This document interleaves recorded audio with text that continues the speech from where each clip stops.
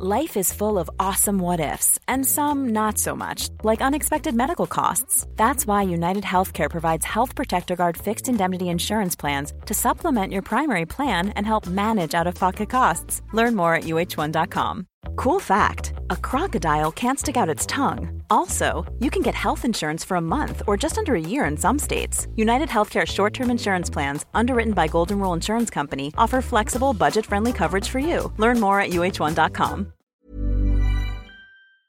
Support Wrestle Talk! Give us a subscribe.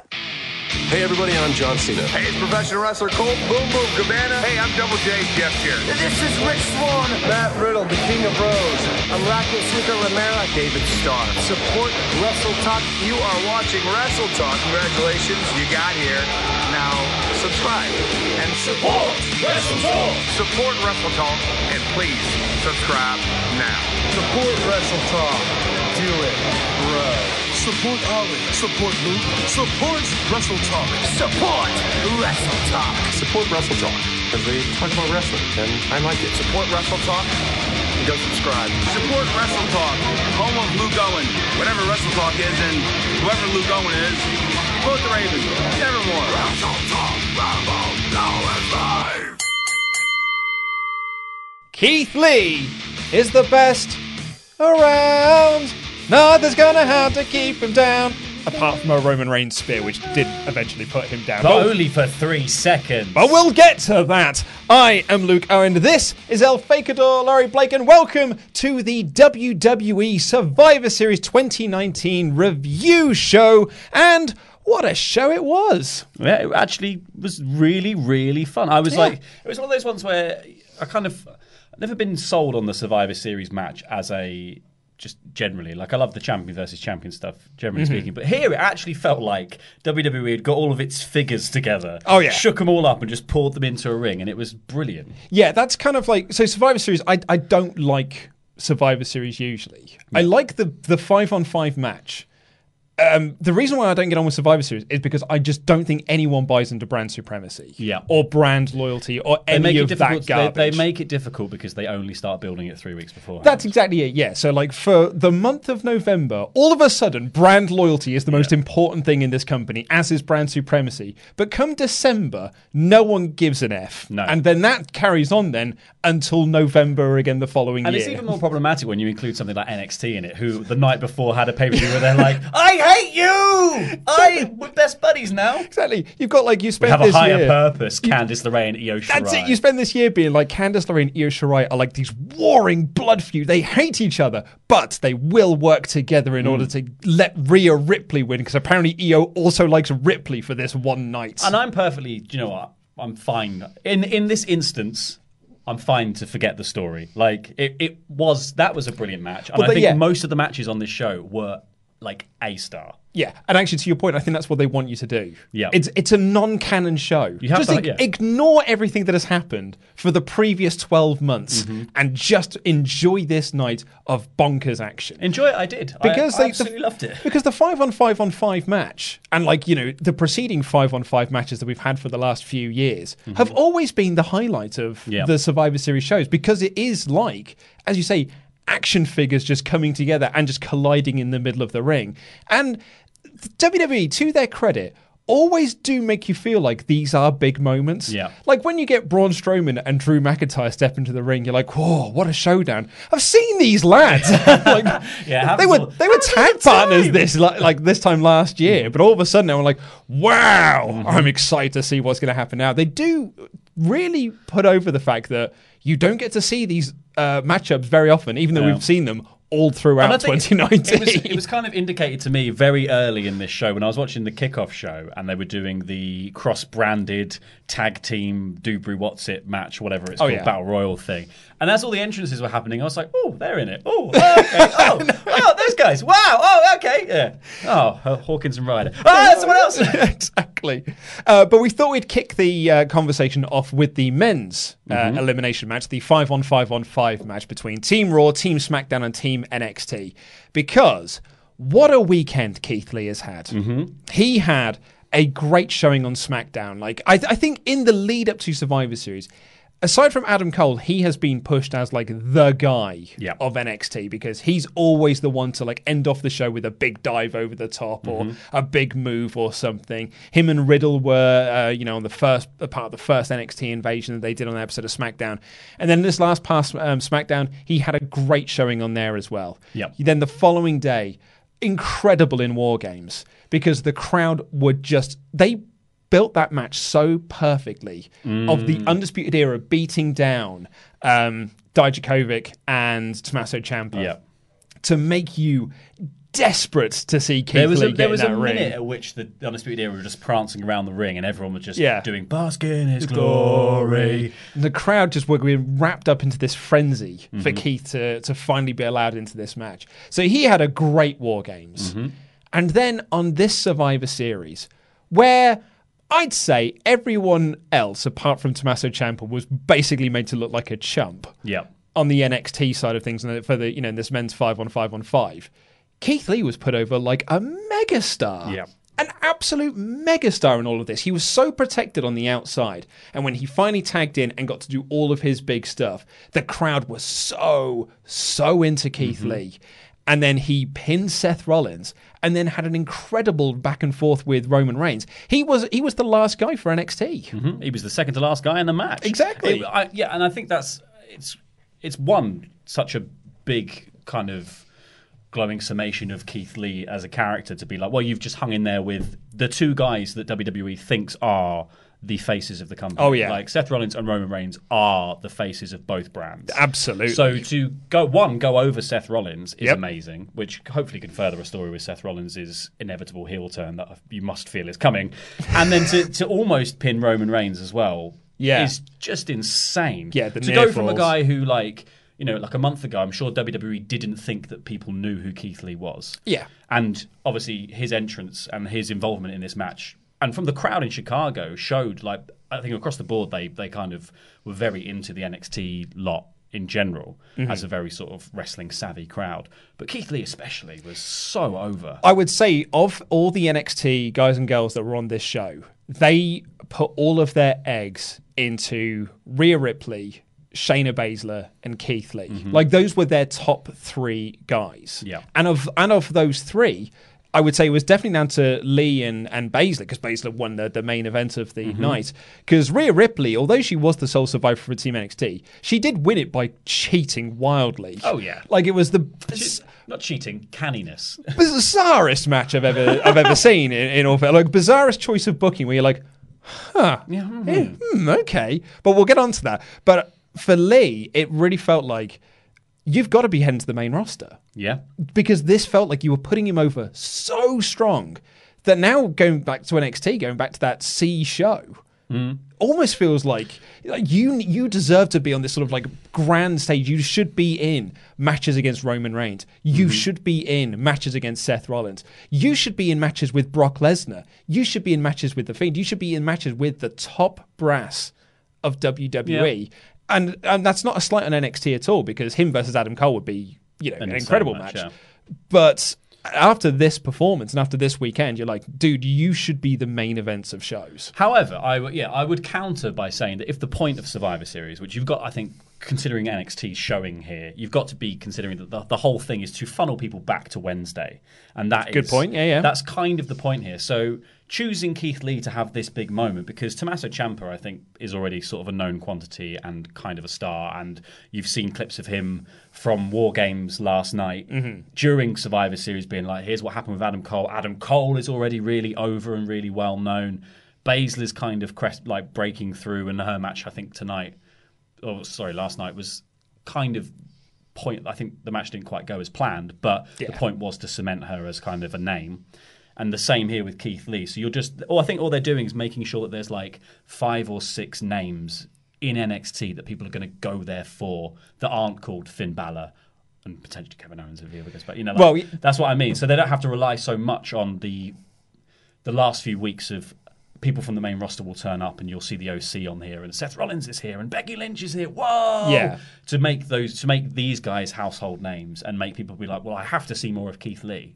Well, that's it. So, as a possible counter to that, is the War Games was specifically designed to further the feud between Cole and Ciampa. Yeah. Like that's at the end of that show, your overall takeaway from that was Cole and Ciampa is our next direction. Yep. So where do you go with Lee?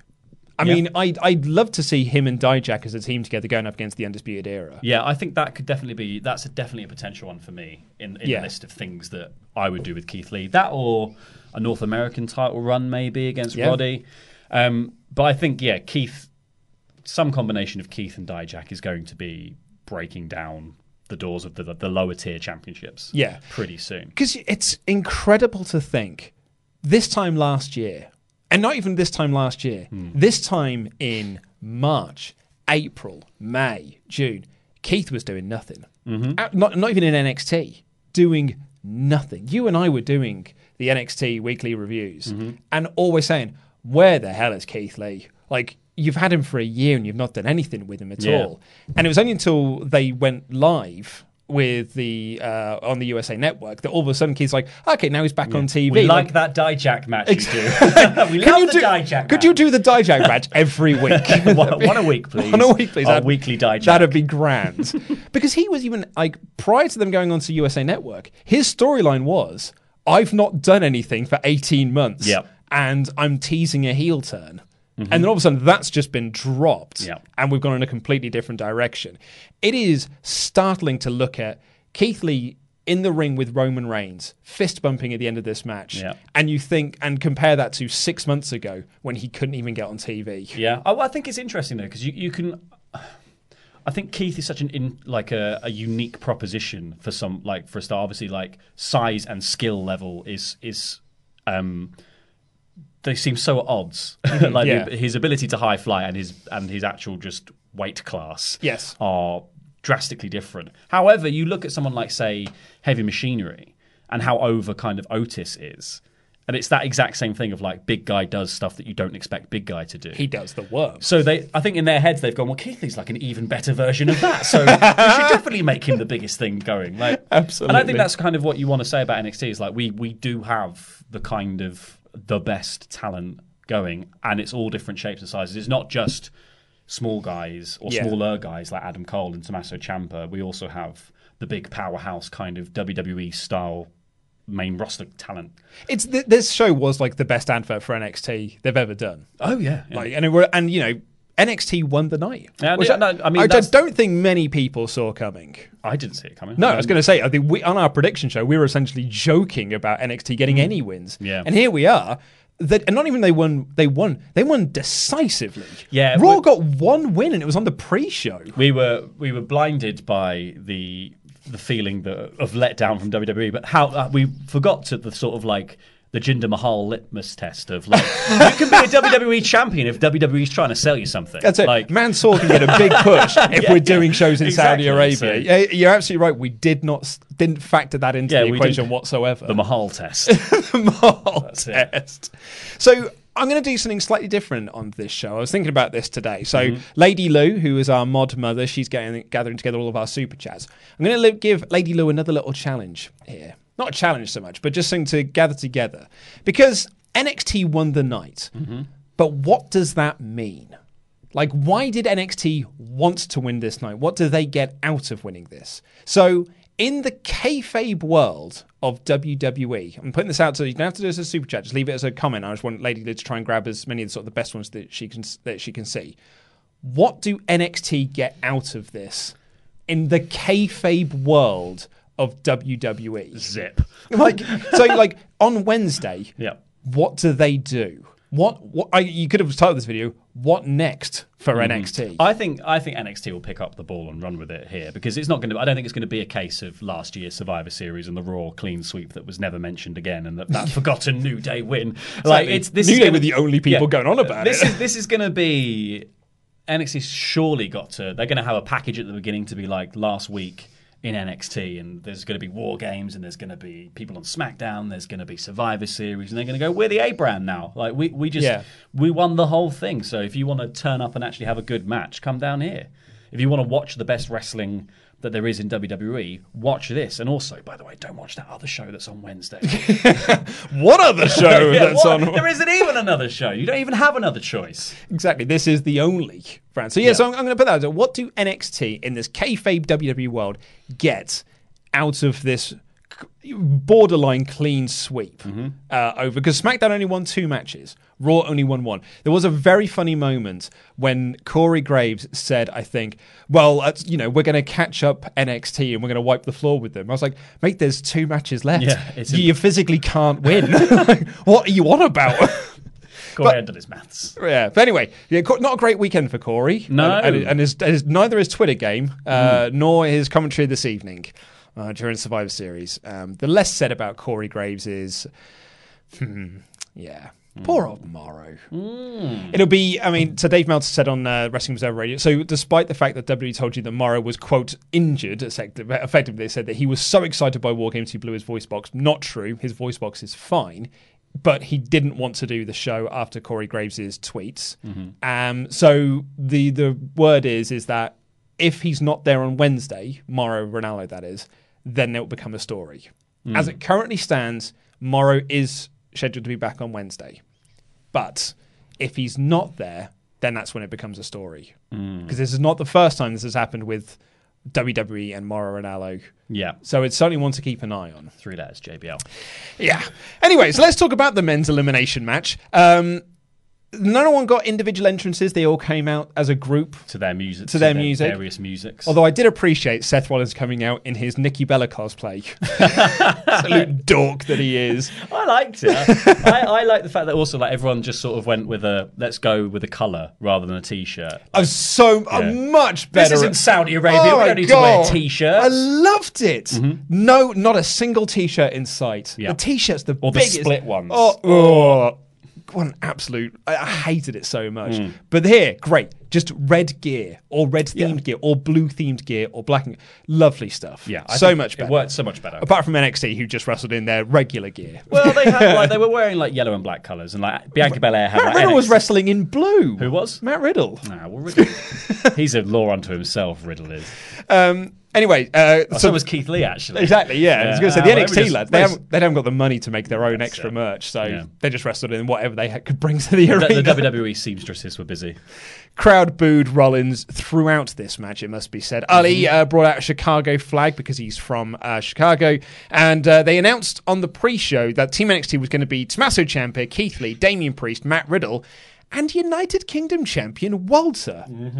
So weird seeing Walter on the same team as the NXT guys. So fundamentally underserved in this match as well. Well, he got some really fun moments early on, which I love to pieces. Him facing off against Drew in a slap match. It was so great. Him facing off against Braun as well was brilliant. I love there's a bit where I think it's Drew and Walter in the ring with Braun. Braun ducks a cloak, sort of blocks through a shoulder block from them two and then hits his drop kick, and Keith Lee on the apron just goes gotta applaud. Yeah, it was so Walter was the first man out, made to look like, he had a flurry, but this was not a good showing for Walter. No. His main roster run thus far has been losing via DQ to Seth Rollins, then losing the 8-man tag, and then being the first man eliminated. That is not how you book Walter.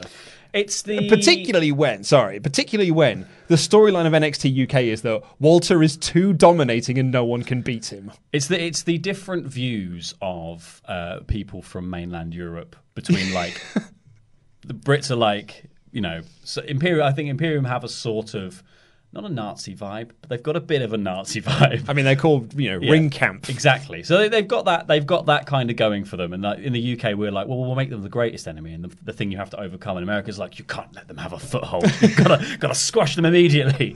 Yeah, it was not a good showing for the NXT UK brands in terms of having your United Kingdom champion beaten in a matter of minutes. Yeah. Granted, it was to the Claymore, which is a very protected move. But yeah. Oh, you wait until January when they've got a show. Well, yeah. They'll be winning everything, won't they? Crowd were not, because Walter was so over with this crowd as well. They got BS chance for eliminating him so early. But then it was fine because we got treated to Gable and Ricochet doing incredible wrestling, and then Gable and Matt Riddle doing incredible wrestling. Just an ankle lock trade. It was just amazing stuff. Like, and it's, and I am going to call him Gable because Shorty G is the worst name ever. But it is. Yeah.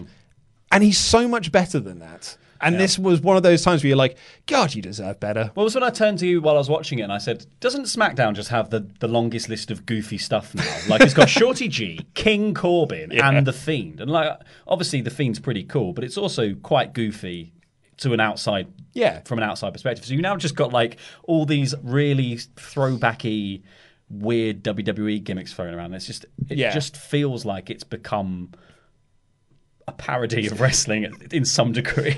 So there was the storyline running through the match was that King Corbin and Roman Reigns were continually arguing over who should be the team captain. Corbin would tag himself in, Roman would tag in. They would like argue and bicker throughout the match.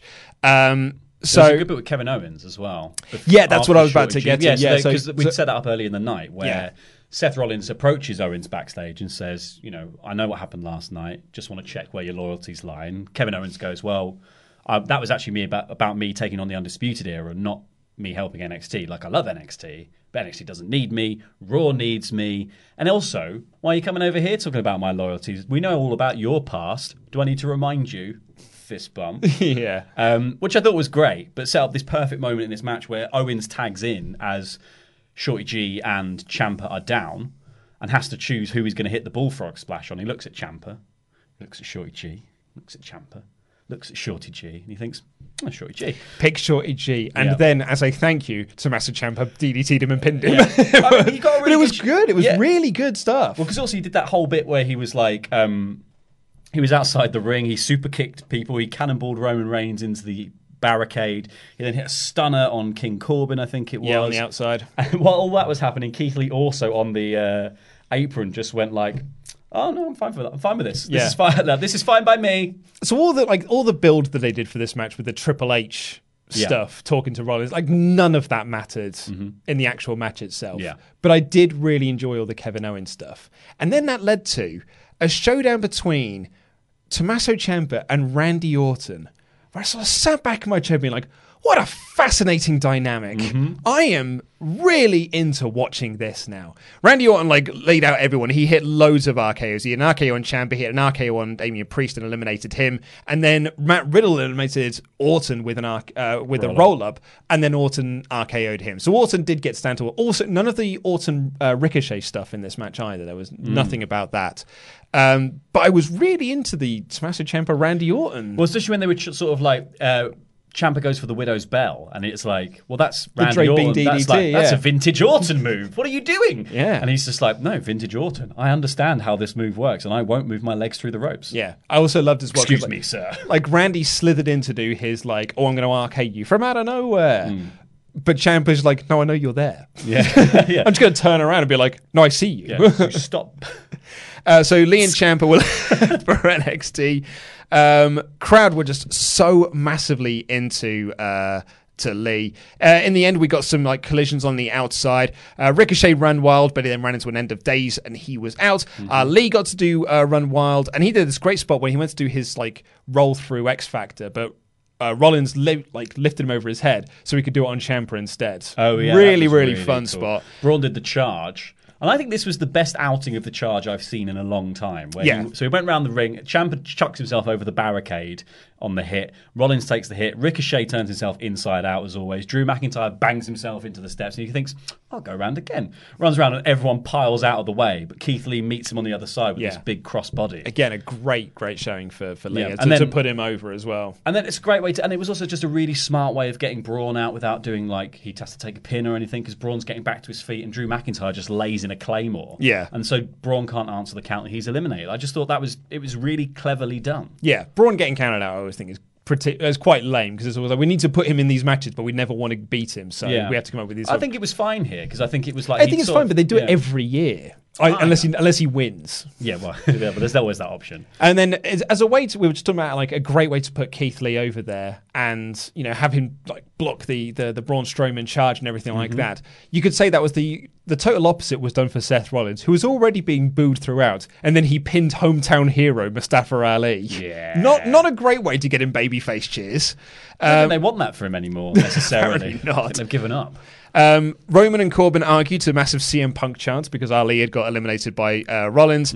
And then we got the Claymore champion. So Claymore's champion, then a spear to Drew by Roman, and he was out. Roman and Seth go at it.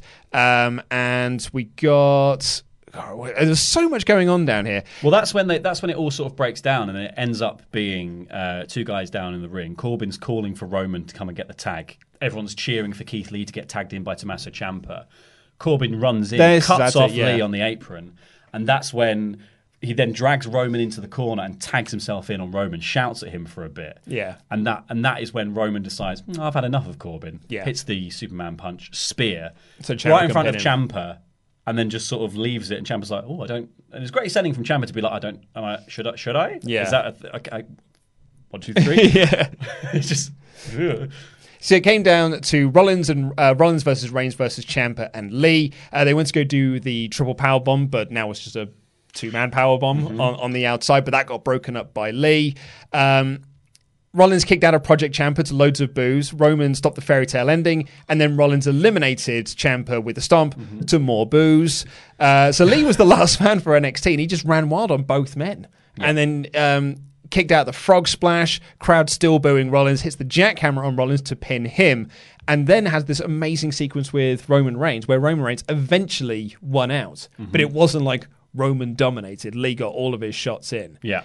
It was just amazing showing for Keith Lee. Just made him look so great. Yeah. And it was so much fun to watch because it was chaotic, wildly chaotic.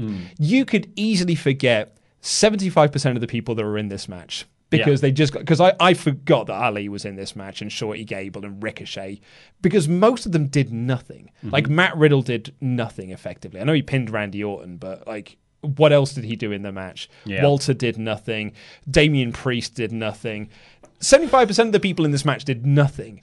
But it was designed for Lee. Yeah. And it worked. So actually, I thought it was an excellent match. And it was way better than the women's one, which was so overbooked, it was ludicrous by the end. Yeah, I think this match had that feeling of like, while, there was 12 extra bodies in there that you didn't really need for the match. Because everyone just came in and did something. And there was just enough drama throughout of like, Ricochet didn't really do much, but he did that wicked little sequence with Shorty G where he did the handspring back into that and Shorty G counters into the ankle lock. So everything that happened was really cool. And it wasn't just like, two people gang up on one person and beat them down for ages. It was a match of just constant spots and momentum. And that was what was so good about it. And every time someone was like, they'd done their bit, some more people tagged in, and you were like, oh, a fresh combination. And it was just constantly, like I said with the figures thing, it's just like you're just throwing all your toys together and going, well, this combination's cool. Okay, now this one. It was like they were booking their own little dream matches for 30 seconds at a time. The men's 5-on-5 elimination match is always a highlight of the year. Like the build-up to it is always rubbish. Yeah. But the match itself is always so much fun. And this was no exception. But weirdly, maybe because it's unshackled from story. Do you know maybe, what I mean? Yeah, you're right. Yeah, it's just 15 lads go in there. It's like, well, can you do spots for 40 minutes? Yeah. And I think maybe that's kind of the key to it. It's the fact that because it's just, brand supremacy might be the world's laziest storytelling device to go, well, you five are a team now. When you actually just go, well, you five are a team now, go do all your stuff in a ring against 10 other guys, suddenly it just becomes a really, really fun wrestling event. Also, the men's NXT match the NXT team isn't shackled by the fact that they were on opposing sides in War Games, like the women's one, unfortunately was, because it was, Keith Lee was in there and Kevin Owens was in there, but they're on opposing sides now, and so because Owens was on Raw, so it didn't have that sort of shackle to it either. So actually, so you weren't sitting there going like, why are they teaming together? Yeah, and I think and the Kevin Owens thing was probably the only tricky thing they needed to navigate, and I think they did it beautifully. I think that the sudden elimination of Kevin Owens and Ciampa just being like, well, that's what you get for helping, because he doesn't care, and that's part of his character completely. So I think that it was just really, really well done all throughout the match. I think we're probably leading to Seth versus Owens as well. I think that's the direction we're heading to on Raw. We'll find out, tonight on Raw. But that felt like with their interaction they had earlier in the night, and then with Owens picking a seemingly obvious Gable. betrayal. Yeah. Exactly, yeah. Sort of like he picked Gable over getting rid of Ciampa, and then sort of like paid for that in terms of like, so Seth Rollins could turn that against him for, you're the reason why Team Raw lost, or something along those lines. It was you, Seth. You were definitely the man.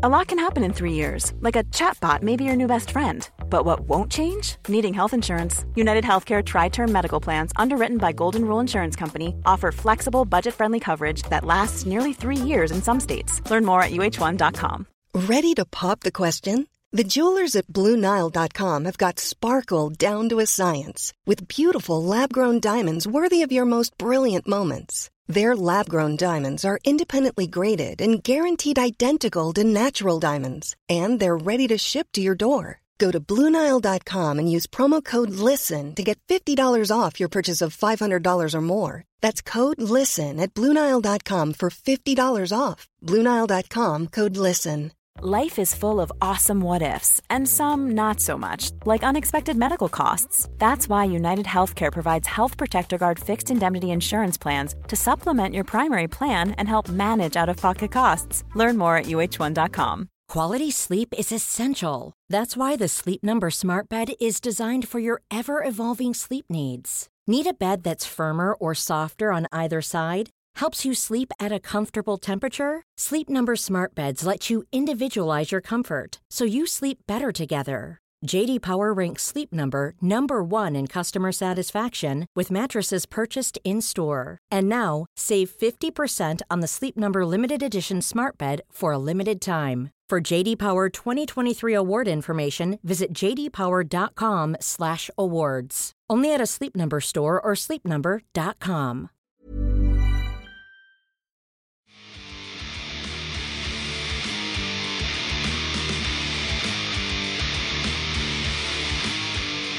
Let's get into your Super Chats. Let's start off with Lady Lou getting together what NXT can get out of this. Thank you very, very much for doing that. I know I kind of caught you off guard by asking you to do that live on air. I thought about it. I was like, I should have said it's a test to see if you're paying attention. I said, I should have said this earlier in the day. But I have been thinking about it, but I've been doing a lot of podcast editing. So thank you very much for that. So let's see what you think in the chat about what NXT can get out of this. Wallow TV, German Dan, Pledgehammer, the mayor of Painesville, thinks they should get a 2-hour celebration show. Yeah, they just ride around on an open-top bus for 2 hours. The FA Cup winners. Yeah, exactly. Lindsay says, they get bragging rights, Luke. That's true. Well, you know what? When you're right, you're right. You do get bragging rights. I think they should get custom T-shirts printed. Matthew Holbrook said NXT want to boost their war with AEW, but I want kayfabe reasons. Because that's like, of course, that's why they won. Because they're trying to beat AEW in the ratings, even though it's not a war, apparently. Yeah. But I want kayfabe reasons. Like, NXT didn't win so they could beat AEW. I think you use it as a seat at the table, right? So, like, if you say, like, at Rumble weekend, where there's no takeover before the Rumble, right? They've moved the takeover away, so they've got Worlds Collide instead happening before the Rumble, which is obviously like an inter-brand thing anyway. But does this mean that now NXT is going to be like, we get a seat at the table for pay-per-view? So we're going to have the NXT Championship defended at pay-per-views for like main show WWE stuff. But we also still get our takeovers because we're greedy. And we want that cake and we will eat it too, thank you. Yeah, see, that for me, that works. Yeah. Like, that is a kayfabe reason as to why you want to do this. Chamomile Probabile says, well, NXT gets kayfabe legitimacy, proving themselves to be main roster stars and the main roster audience. In a practical aspect, they'll brag about it on Wednesday, and that's about it. Damian Graves says, NXT proved everything they've been saying for the past few years. They aren't developmental anymore. Mm-hmm. I mean, cool, but what do you get out of this? Like, you're still going back to NXT. You're still going back to your 250 people. I think kayfabe reason you say we should be included in your pay-per-views. Yes, we should be allowed more entrants in the Rumble. We should be allowed more entrants in like Elimination Chamber. We should be allowed to vie for the Universal title if we want to. Jesse says NXT can now brag that they are the main roster, bragging rights essentially. At least now this is from TCH Memento. Now the main core audience of WWE know that NXT is the better product. Abnahab Jav says, well, now NXT can say they don't get promoted to main roster. They are the main roster. They might get a proper showing to WWE show. But like being promoted to the main roster is what IWC talk about. It's what we talk about. Mm-hmm. Like NXT stars don't go to the main roster and say like, I've been promoted to the main roster. No, just saying they've moved. Yeah. The winner should get the number 30 spot in the Rumble. That's what the winner of Survivor Series should get. See, that would actually give it stakes. Yeah, that'd be cool. Which the problem with Survivor Series is it doesn't have stakes. No, I think I'm hoping that they use that. Like I said, I'm hoping they use it to allow themselves in on pay-per-views, like as a reason. I'm hoping they also use it as a reason to keep the door open for NXT's for the Wednesday show, because I think what's worked really well. And you can disagree with me. I think like maybe people didn't like necessarily the go home show NXT because it was a bit too running heavy. But having the ability to have people come back and having that sort of revolving door of talent of like people come into NXT and have a match as sort of a standout. I think I mean, I actually am in the agreement with a few people because I think you're right, and I think it's what NXT sort of needs. Particularly if you're doing this to be AEW in the ratings war. Mm-hmm. Then you need to do this. Yeah. You need to have your Becky Lynch's, your Seth Rollins. I think just your main roster stars. A big fun main event or a big fun like end of the first hour. But for me, it makes NXT lose its identity. Mm. It just becomes the third show where anyone sort of shows up, and it becomes less about the guys that we like in NXT and more about which main roster star is going to come here this week. True, but I just think, I think that does harm it narratively, but obviously financially and eyes on the product, it makes more sense to do that because NXT is the first casualty of the war. What was so weird about all the run up to Survivor Series was, sure, you go like the doors open and that boosted the viewing figures. But do you know what would have boosted the viewing figures more? Probably not saying Seth Rollins is going to be there, but someone of the caliber of Seth Rollins, like pre-advertising that AJ Styles is turning up this week or Becky Lynch is going to be there. That is what makes people go. Not just like, it could be anyone. And it's like, well, who was it recently? It was Breezango. If it was, if in my ideal world, and sort of a kayfabe reason as to what NXT can get out of this, it's kind of like what you were saying, but it's more that NXT also get matches on Raw and they get matches on SmackDown. Yeah. As a way to then say, you're putting them out in there to the sort of the 2 million people that watch Raw on a Monday and the 2.5 million that watch SmackDown on a Friday, and say like, and if you want to see more of this, go watch NXT on a Wednesday. So it's not a case of using main roster stars to boost NXT ratings. You're using the main roster to put eyes on the NXT product. Yeah. So it's not the main roster. It's not Seth Rollins. It's not Becky Lynch. It's using the platforms to then say like, and watch more of that on Wednesday. I think realistically they'll do something in between where it's a feud starts on Raw and finishes on NXT. Yeah. So someone comes along and goes, oh, well, Seth Rollins, we should have a match. And they're like, well, fine, we'll do it on Wednesday. Yeah. But on the subject of Keith Lee, into your super chat, Daniel Brotherton says, rumour is that Vince loves Keith Lee and sees him as a top heel. Mm. I mean, he's top, but certainly not heel. Petty Kruger says, Keith Lee and that glorious spirit bomb. More of Roman and Lee, please, for the love of God. Yeah, him and Roman. Just worked brilliantly together. Roman took that spirit bomb like a champ. Well, and Roman, one of Roman's greatest strengths is he makes people look good. Mm-hmm. Like Braun Strowman is at the level he is at now is because Roman Reigns made him look so good in all of their feuds that they had. Roman is a great professional wrestler and is always good at giving people just that and just the right amount to put them over. Yeah. Metal Bear, NXT won because Keith Lee. Vince saw him and thought, whoa, look at this giant doing all these flips. And like, that's good S-words. Lee to Raw confirmed. Can see him going to SmackDown. Mm. So definitely him going to SmackDown Live. I can see him pulling double. SmackDown I can Live. kind of see him pulling double duty. Well, yeah, but if they want the, it'd be hilarious, wouldn't it? If 1 month after saying there are definitely defined rosters now, you introduce a character that is I can float between both shows. Are you going to stop him? Vala Mabedupundi, sorry if I said your name wrong. Keith Lee is the best without a doubt, but Adam Cole has been the MVP of the week, and that is undisputed. I'm surprised Adam Cole was still standing. Oh, yeah. It's nuts. He's had a hell of a month. Hasn't he just? Rohit Tripathi says, Seth is definitely totally for sure not cool. Cole hits super kick and last shot on Ciampa's shoulders, but not Seth. Not sure if it's safe. Thoughts? I thought everyone was very safe in the match, really. I thought they all did very well. Sterling Van, Walter, don't do it. There goes his first pin. Wow, yeah. I think you could probably just ignore everything they've done with Walter to this point. Yeah. Granted, as well, the story with Walter was that the reason why he didn't get to NXT straight off the bat is because he didn't want to travel. Yeah. He likes living in Austria and just traveling over for NXT UK tapings. The fact he's been in America more makes me suggest that perhaps something has changed. Yeah. But maybe I don't know if you're going to see Walter go to the main roster. Yeah, definitely not if they're just going to pin him, because why would you? You'd be like, nah, they treat me quite well over in NXT UK, and I said I didn't want to travel. Yeah, so I'm just going to keep working with Smallman. Yeah, exactly. That's Jim Smallman, not Small Men. That's not what I was saying. I mean, he gets to work with those two. Yeah. Wallo TV, the mayor of Painesville, pinning Walter first crushed the hopes for Wrestling Guerra. He is our guy, the man that crushed the ceiling for us, or the crashed the ceiling for us. Before Walter and Wolf got WWE contracts, this seemed impossible, and now this. It really was a shame for Walter. Yeah. That is one of my biggest disappointments of the evening. And lastly, we'll just do this one and then we'll get into the main show. This is from Graham Scrivener, who says, I watched Survivor Series last night, thought it was great. Keith Lee is over. Shame about Walter, but it's probably best one this year, agreed. Pay-per-view? Maybe one of the best pay-per-views of the year. Maybe that's what Graham was getting to. Sorry about that, Graham.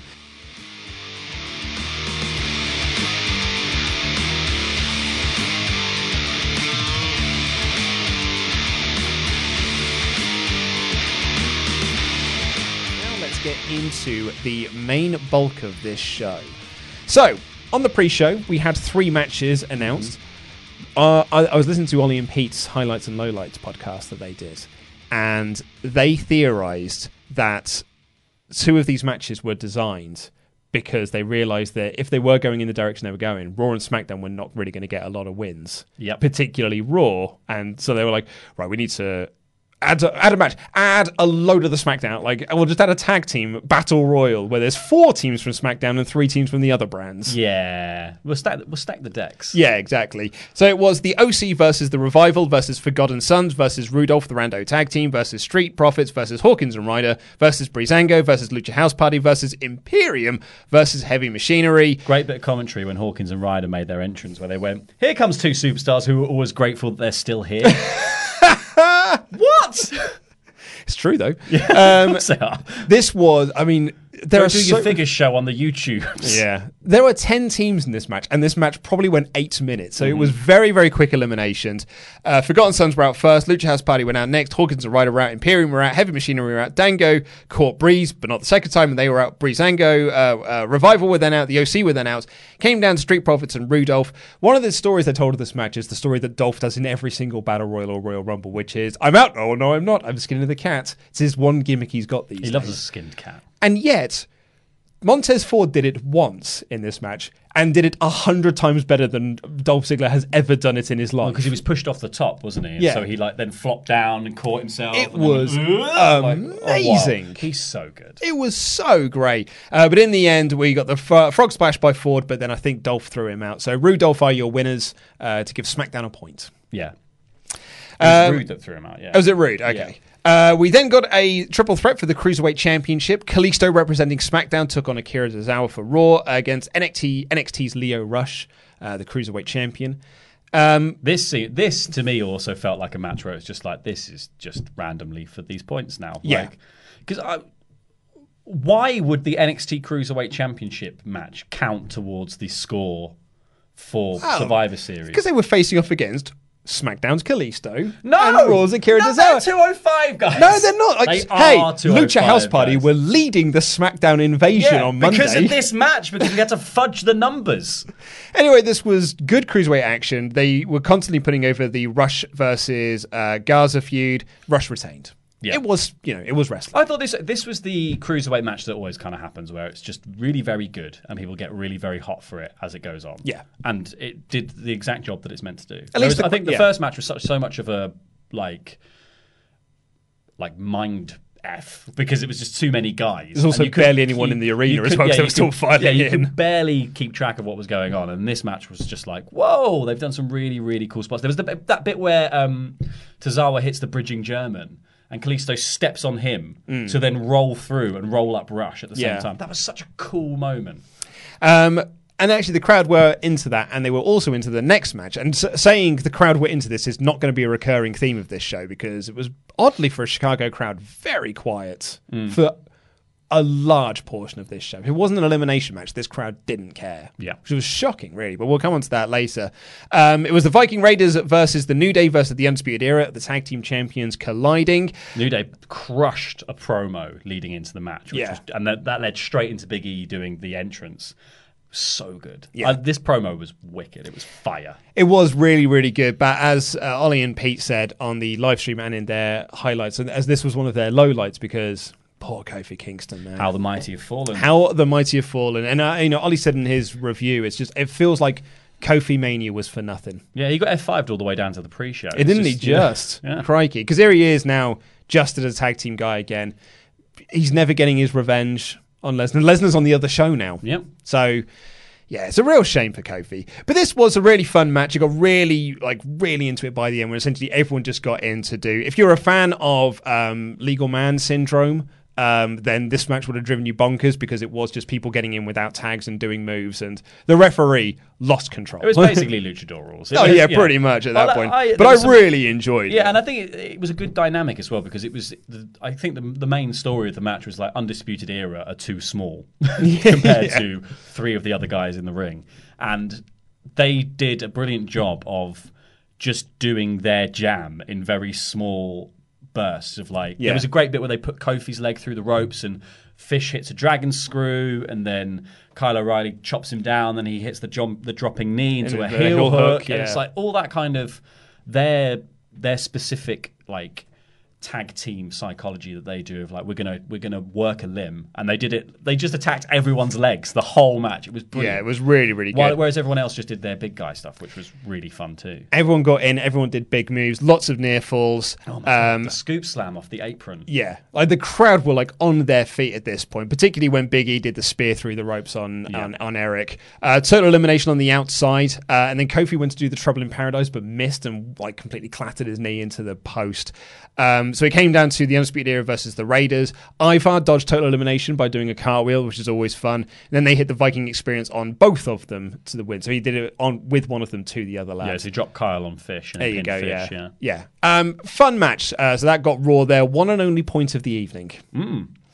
Then we got into the actual night itself, so the pay-per-view itself. And they had the gall on this show to have the Michael Cole line of, it's the one night of the year that Raw and SmackDown go head-to-head in direct competition. They haven't done that in the build, because they know it's complete BS this year, where we've had wildcard Raws and everyone just showing up on any show they want. Yeah, but not the whole roster, Luke. The whole roster. They had the gall to use that line here. It's been the best of both worlds for her. Yeah, exactly. And again, it felt like, and it was odd, because this promo package felt like all of the NXT Invasion stuff had been led by Triple H, which in fairness, all the build to it was. Mm-hmm. But then on the night itself, there's nothing for Triple H. Yeah. He's not there. So it made all of the build make no sense. Yeah, I guess. Didn't bother me massively, because I knew what the Triple H, the rub from Triple H was about. It was about setting it up so people came and watched this show because NXT was on it. And so then it's fine to not overuse him here because actually you want to let the talent shine through. And I think this show did a very good job of letting the NXT talent shine through. Well, that's it. And which is why I think they should have done throughout the build for this. Yeah, no, absolutely. Was not have Triple H cut all the promos for them. Mm-hmm. It was to let them lead the charge. Please, Triple H. Well, I know, quite. So we started off with the Women's Survivor Series match. Again, like the men's match, everyone came out to their respective shows' themes. There was no separate entrances. Candice and Io just casually standing beside each other. Casually walking. I'm really here. So dumb seeing Io Shirai and Candice LeRae on the same team. Just pick another person. Pick literally anyone. Yeah. Interesting note about this match, with the exception of Natalya, every single woman came from NXT. Yeah. You know, it's funny when you talk about sort of brand warfare thing, but 99% of the match came from one of those brands. Mm-hmm. Yeah. And it actually shows you how good NXT has been at creating what we have now as the main roster. Yeah. It is majoritively NXT stars, former NXT stars. Name another person who wasn't already, who hasn't gone away and come back that just went straight to the main roster. Well, there's only one match on this card that didn't feature someone who came up from the NXT system. And that was Brock versus Ray, who, of their own admission, happened 15 years ago. Yeah. AJ and the OC are the only other ones who really have been flown in from outside. Exactly, there's nobody in and Randy Orton, because he's been there for 100 years. But that's what I mean. There's no one who hasn't been there for 100 years who's recently been signed and is on WWE's main roster. So it's a real credit to NXT creating a lot of these guys. Granted, as well, when I say they created, a lot of them they brought in that already established names. Change your name. And then bring them in, change your name. Sometimes they keep the name, but then we're like, and now we've made you a star. Mm-hmm. It's like, no, they were already a name when you brought them in. You keep asking Keith Lee to do the match he's been doing forever. Yeah. Toni Storm was part of this team, so she got to have a nice little showing here. Some fun stuff. The first person out was... Who was the first person out? It took a long time for there to be anyone injured, anyone taken. I did before we get to that, I did like them doing the showdown between Kairi Sane and Io Shirai, the match that we should have had earlier this year, before Sane was stolen from NXT. And the crowd were massively into it. And that made me think that this crowd were an NXT savvy crowd. Yeah. Which made it very weird then when they went completely silent for AJ versus Nakamura versus Strong. I think maybe that was just fatigue. In the second match on the card. This was quite a long match, and there was quite a lot going on. Mm-hmm. And I think it didn't start off amazingly and then found its feet, and it had really, really good moments throughout. I love the Io Shirai Kairi Sane face off. I love the fact that they were staring off, the crowd were getting more and more mental about it, and then the camera just did this great little move where it just went from just Kairi and panned up a little bit, and you see Carmella being like, "Hello, me." I was no one cares about Carmella. It was really fun. She did all the Carmella stuff really well. Played it brilliantly. Yeah, it was so good. So the reason why we couldn't find who went out first is because they did the start of this bizarre booking, which is Io Shirai and Candice LeRae got injured. Mm-hmm. And they had to be taken to the back because they were selling the effects of War Games. Mm-hmm. So they were helped to the back. So NXT already down to a disadvantage. They lost two of their key people. And they were putting over, this is what happened to Rhea Ripley at War Games. Yeah. Because she lost two of her teammates before halfway through the match because Dakota Kai turned on Tegan Nox. Yeah. So once again, she finds herself at this disadvantage. Mm-hmm. So it was then really weird for her to play the heel for the rest of the match. Yeah. They were cheating to win. They had a moment when Ripley, Belair pinned Nikki Cross with her feet on the ropes, and Rhea Ripley helping Belair have her feet on the ropes. Any old advantage, isn't it? Yeah, it was just they're wily NXT. But that's what the main roster will use to devalue this win and keep themselves afloat. But SmackDown will be well, this happened, and Sasha Banks was in there. But it's also their plan. If I get this straight, Rhea Ripley's plan was you two are going to fake injuries to be taken to the back so that we can then be at a disadvantage against 10 other women. For the whole match. So that when I make it down to the final two, you can come out and help me win. She's very confident. Very. She's got a short burst of confidence, and then it runs out, and then she's like, God, I need some help now. Yeah. Also, that plan would have worked exactly the same if you hadn't have taken them out at the start. If it had been like, wait till I get down to the final one and then just come down and help me win. Yeah. Like, you didn't need to do the fake injury thing either. Yeah, we didn't need to wait quite as long into the last bit where like you come in at the moment where it seems like I'm about to lose. You could have just come like as soon as it gets down to 2, come in. And bearing in mind as well, they were doing this to the heel Sasha Banks, who was essentially now playing the babyface in peril. It was so weird. I still really enjoyed it. I enjoyed the match, don't get me wrong. I did enjoy the match because I enjoyed it all, but it was all spots and no substance. Yeah. Because as soon as you put one modicum of thought into it, you're like, well, none of this makes any sense. And it just kept taking me out of the match. Because I'm like, why is this happening? Yeah. It was the weirdest. Funny enough, I did go back and I watched Ollie and Pete's live reactions to this match. And the look of confusion on their face throughout a lot of this, where they're like, why is this happening? It's really, really weird. It was very funny. And so everyone got in. It was also a spot where Kairi Sane hit the insane elbow for an elimination on an NXT person that Sasha Banks broke up. Yeah. You're like, Banks, mate, wait until they're pinned. Then you can hit your knee and pin Kairi Sane. Oh, yeah. Yeah. That was weird. It doesn't help you to stop NXT being pinned. No. Well, very silly. It was very silly. Asuka missed. Yeah, Asuka ran wild. Charlotte Flair can only be pinned by someone on her own team, so she got beat by someone on her own team. She argued with Asuka. Asuka gave her the green mist. And left.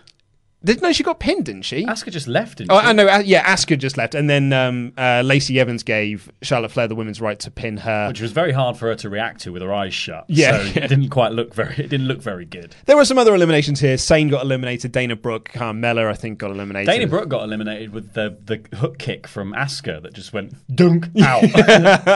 Which I thought like, shades of her debut NXT match. It's one of those things where I was just like, okay, well, the pluses to see from this is that like Kairi Sane and Asuka feel like a big deal. Now, yeah, like Asuka feels like she's almost back to Asuka. You know what I mean? Like I feel she's kind of getting her mojo back. And that is a spot with substance because that should be leading to the TLC match that WWE have already sort of advertised with the local area that is going to be Flair and Lynch versus the Kabuki Warriors for the titles. So Natty was the only one left for Team Raw. She pinned Lacey quickly with a roll-up, so SmackDown was only down to 1, whereas NXT had 3 people left. Yeah. This is when you get the other 2 back and you're like, we got 5. Yeah, right? Or something along those lines. But instead, 2 of them went out almost immediately because we got the Sharpshooter and the bank statement to Toni Storm, Heart Attack to Belair, so now Ripley was on her own. And then you had the other people run out to protect Ripley from tapping out from the bank statement. And then Io Shirai got in to attack Banks while Candice was distracting the referee. Which they didn't need to do because they were technically still in the match. No, I think they had been eliminated. I think the commentary team said when they got taken to the back, they have been taken out of this match. Wow. So Ripley was the sole survivor because Shirai and Candice took themselves out. NXT made the decision to eliminate 2 of their own people. It could have literally been Bianca Belair and Toni Storm. Like, why did it have to be 2 people who'd been eliminated and sent to the back? Like, if they're eliminated, they have... why it makes no sense, man. They have equally as much right to just come back down to the ring as, like... And also, Randy Orton did an RKO... after he'd been eliminated. Also, why didn't any of the other members from Team Raw and Team SmackDown come down to stop this ruckus? Particularly from Team SmackDown, because now their captain is at a 1-on-3 disadvantage. Yeah, fundamentally a very... It was fundamentally just wrong. Like, they got this wrong. It was a match that was fun, but all of the substance around it made no lick of sense whatsoever. It was like, which is a real shame. But it was like The Room. It didn't make any sense, but I really liked it. But I enjoyed it. Yeah, you know, who cares? So we got the recap of War Games with Kevin Owens joining Team Champ, and then it led to the Seth Rollins Kevin Owens backstage segment. Then we got our mid-card title match of Shinsuke Nakamura versus AJ Styles versus Roderick Strong, which was a good match. This is a match that I feel like I'm dogging on this almost needlessly. It's a match that would have been better in NXT. Yeah, like on a takeover show, this would have been a match of the year contender. As the second match on a Survivor Series card, you're told not to go out there and have the match of the year, so you don't. And then because the crowd were just not into this whatsoever, at one point chanting CM Punk, it just felt very flat. Yeah, I got that sense as well. And the story, because it was the story of the match felt like it was, but it was always kind of one person works over two people, and it was, Shinsuke got a moment where he was beating up AJ and Strong. AJ gets a moment where he's beating up Strong and Shinsuke. Roddy gets that same moment reversed. So like it just kind of. It felt like basically they were just all taking individual moments to have a little bit of a shine, and there was not quite that level of interaction that you'd expect. There was still some really good little fun bits. Yeah, totally. And I think, speaking of other people who've got their mojo back, I feel like Shinsuke Nakamura has found his. Oh yeah, the partnership with Sami Zayn. It's like he's come back to life. Yeah. It's like how... It's because they've given him something to do. Yeah, exactly. But that's the thing, is like even like the good vibrations and stuff, like, or bad vibrations or whatever they're calling it now, feels a bit more like punchy. It's like he was doing it sort of like, oh God, before. Yeah. And now he's like, yeah, me, Shinsuke. Yeah, totally. In the end, AJ Styles hit the phenomenal forearm, but Roderick Strong ran in and threw AJ out of the ring so he could steal the pinfall. Now, I love that finish, but because it came directly after NXT acting like the heels to beat Team Raw and Team SmackDown, it did put me in a bad mood, because I think this finish would have been so much better if you didn't have all the kerfuffle of NXT being the heels to win the women's match. Yeah. Because like, when you do that two back to back, well, exactly, it makes sense for Roddy to do it because he is the heel, and it's the sort of thing that Roderick Strong would do. So I love the finish. But when you do it back to back with Rhea Ripley getting help from noted hated rivals Io Shirai and Candice LeRae, you're like, what? Why are NXT the baddies all of a sudden? And I guess it's not a really good like push for NXT to be like, come and watch NXT because it's the show where everyone cheats. Exactly. The only way they can win is if they cheat. Yeah, exactly. Yeah.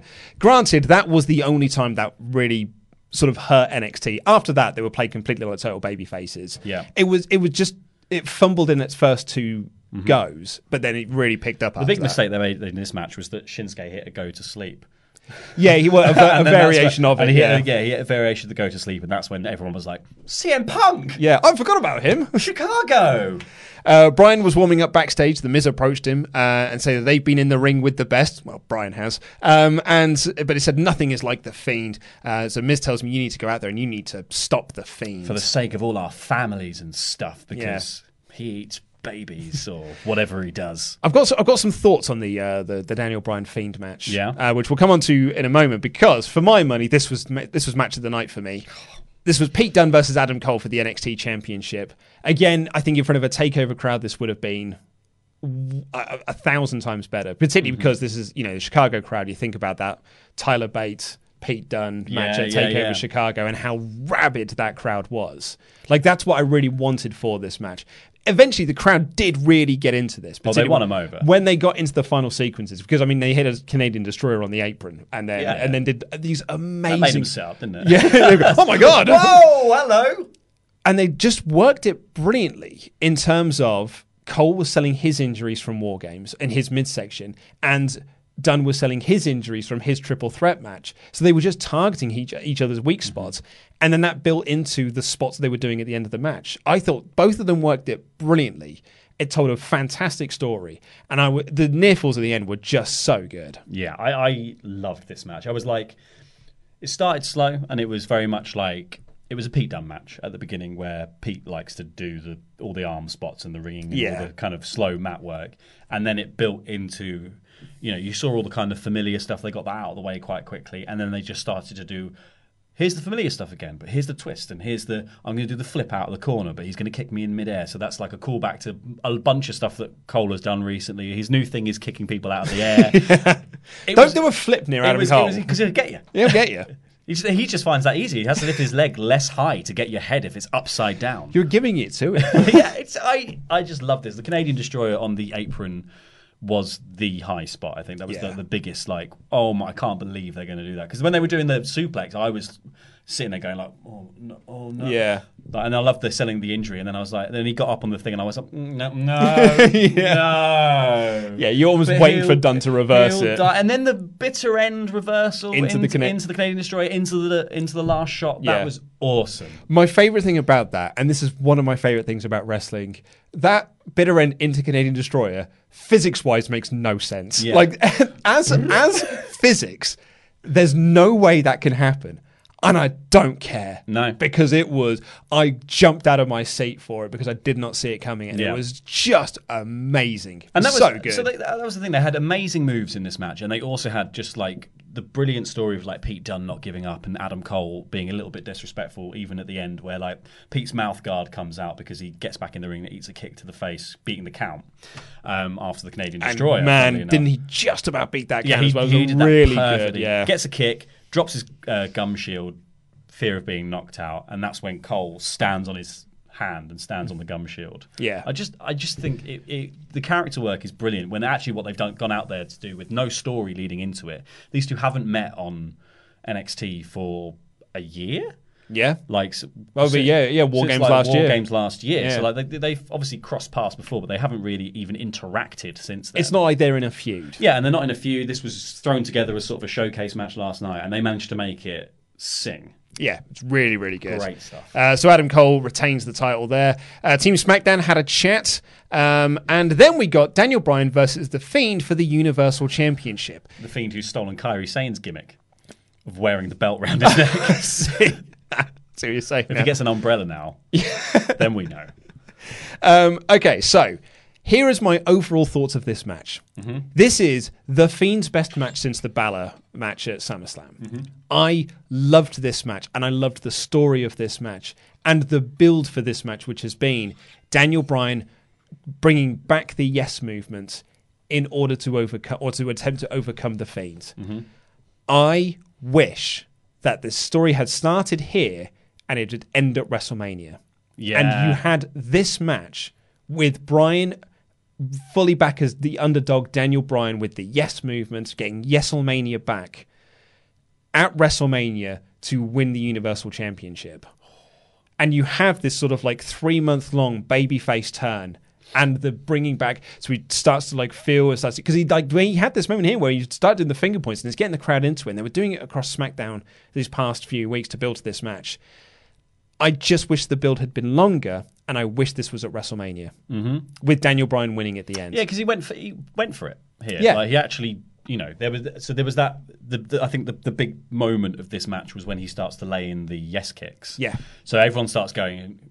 He does that instead of doing that anymore, and everyone starts yesing, and he kicks him down, gives him the big chop down kick. Fiend pops back up, and he pops up 3 times, and on the third one, tries to get up and then flops down. And that's when Daniel goes to the corner and gets ready to do the running knee. Yeah, but like he just goes full yes, and it was a really cool visual to see everyone suddenly be like, "Well, we haven't done this for ages." Yeah, what fun! What games? It's a callback, and I love it. Yeah, and I'm having fun. But like you said, it would be a cool to tease it all the way up to WrestleMania, and then at WrestleMania.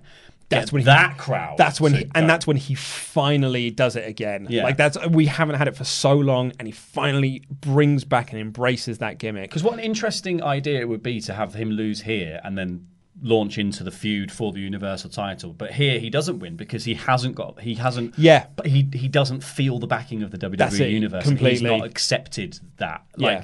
Yeah, that would be incredible because then you could do those chants and you could get the big underdog bit and you could have the crowd willing him back up against the Fiend.